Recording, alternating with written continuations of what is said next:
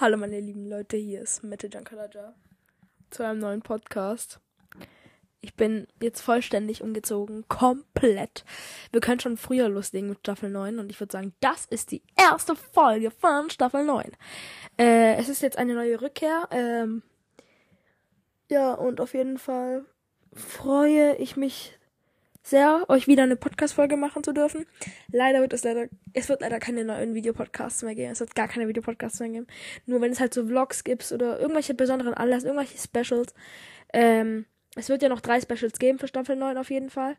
Und habe ich vergessen, glaube ich, zu sagen bei den Trailer. Und ja, das ist jetzt schon die erste Folge. Ich habe hier eine Fliege in meinem Zimmer, die mich absolut nervt. Ich möchte euch mal von meiner Schulwoche erzählen. Wir haben Freitag, den 16. Juni, 21:11 Uhr. Und was habe ich die ganze Woche so gemacht? Also, ich bin am Montag aufgestanden. Ich musste noch nicht zur Schule, weil ich sehr krank war.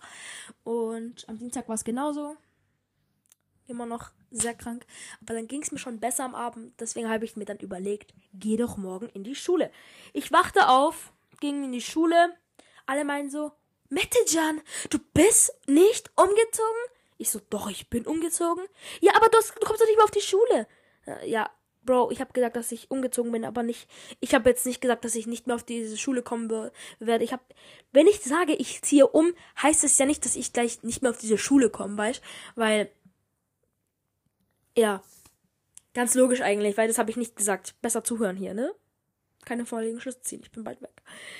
Auf jeden Fall wechsle ich bald die Schule, ja. Ich will aber nicht sagen, in welche Schule ich gehe, weil das tut meine Privatsphäre ein wenig verletzen. Und ich weiß, ich bin eigentlich nicht so pingelig, aber ich sollte meine Privatsphäre schon im Podcasten, weil ich tue das ja quasi im Internet posten. Und das soll das jetzt halt quasi nicht jeder wissen, weil muss einfach nicht sein, okay? Muss einfach nicht sein.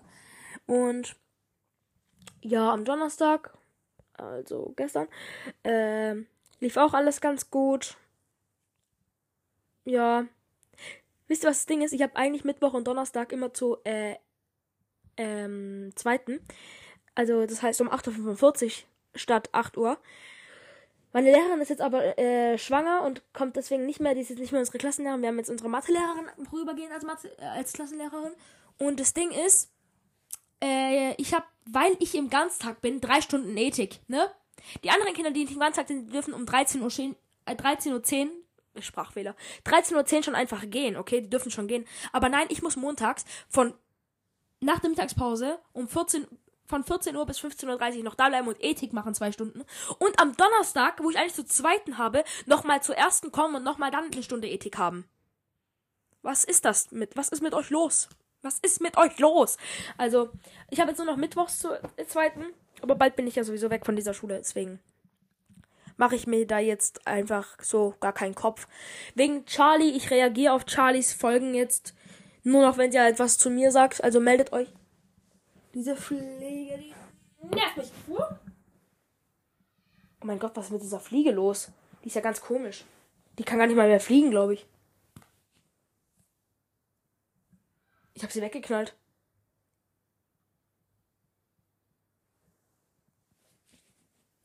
Ich habe sie weggeknallt. Ich habe sie weggeschnipst. Jetzt ist sie weg. Hinter meinem Kissen. Oh mein Gott, Leute, wenn ihr das jetzt sehen würdet. So, bin wieder da. Jetzt mein Kabel kurz rausgerissen. Und jetzt müssen wir diese scheiß Fliege wiederfinden. Ich weiß nicht. Die ist hinter meinem Kissen, okay? Ich will jetzt aber auch nichts Falsches machen. Am Ende macht sie bzzzt oder so.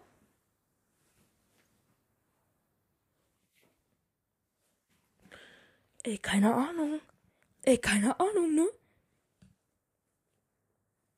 Ich habe gar keinen Plan, was ich jetzt machen soll.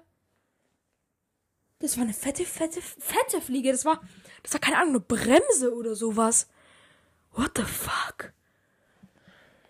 Keine Ahnung, was das war. Es ist weg. Oh mein Gott.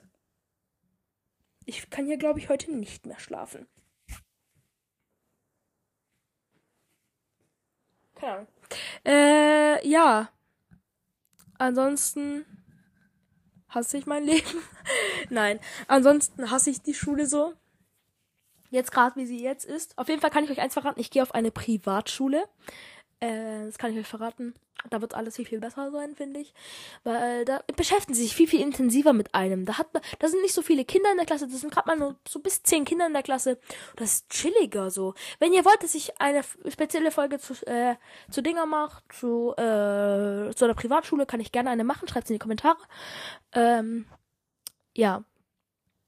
Worüber noch ich einmal wegen Charlie reagieren möchte. Sie meinte ja, dass ich eigentlich voll unsympathisch bin in der Folge Wie geht es weiter? Ich würde jetzt am besten noch drauf reagieren, aber wenn ihr wollt, dass ich sie expose, kann ich das auch gerne wieder machen, ne? Ich kann sie gerne wieder exposen für euch. Also ich expose sie. Ich expose mal die Folge Wie geht es weiter? Weil ich möchte die schon gerne ansprechen, was sie da so labert, ne? Ja. Also schreibt in die Kommentare, ob ich machen soll.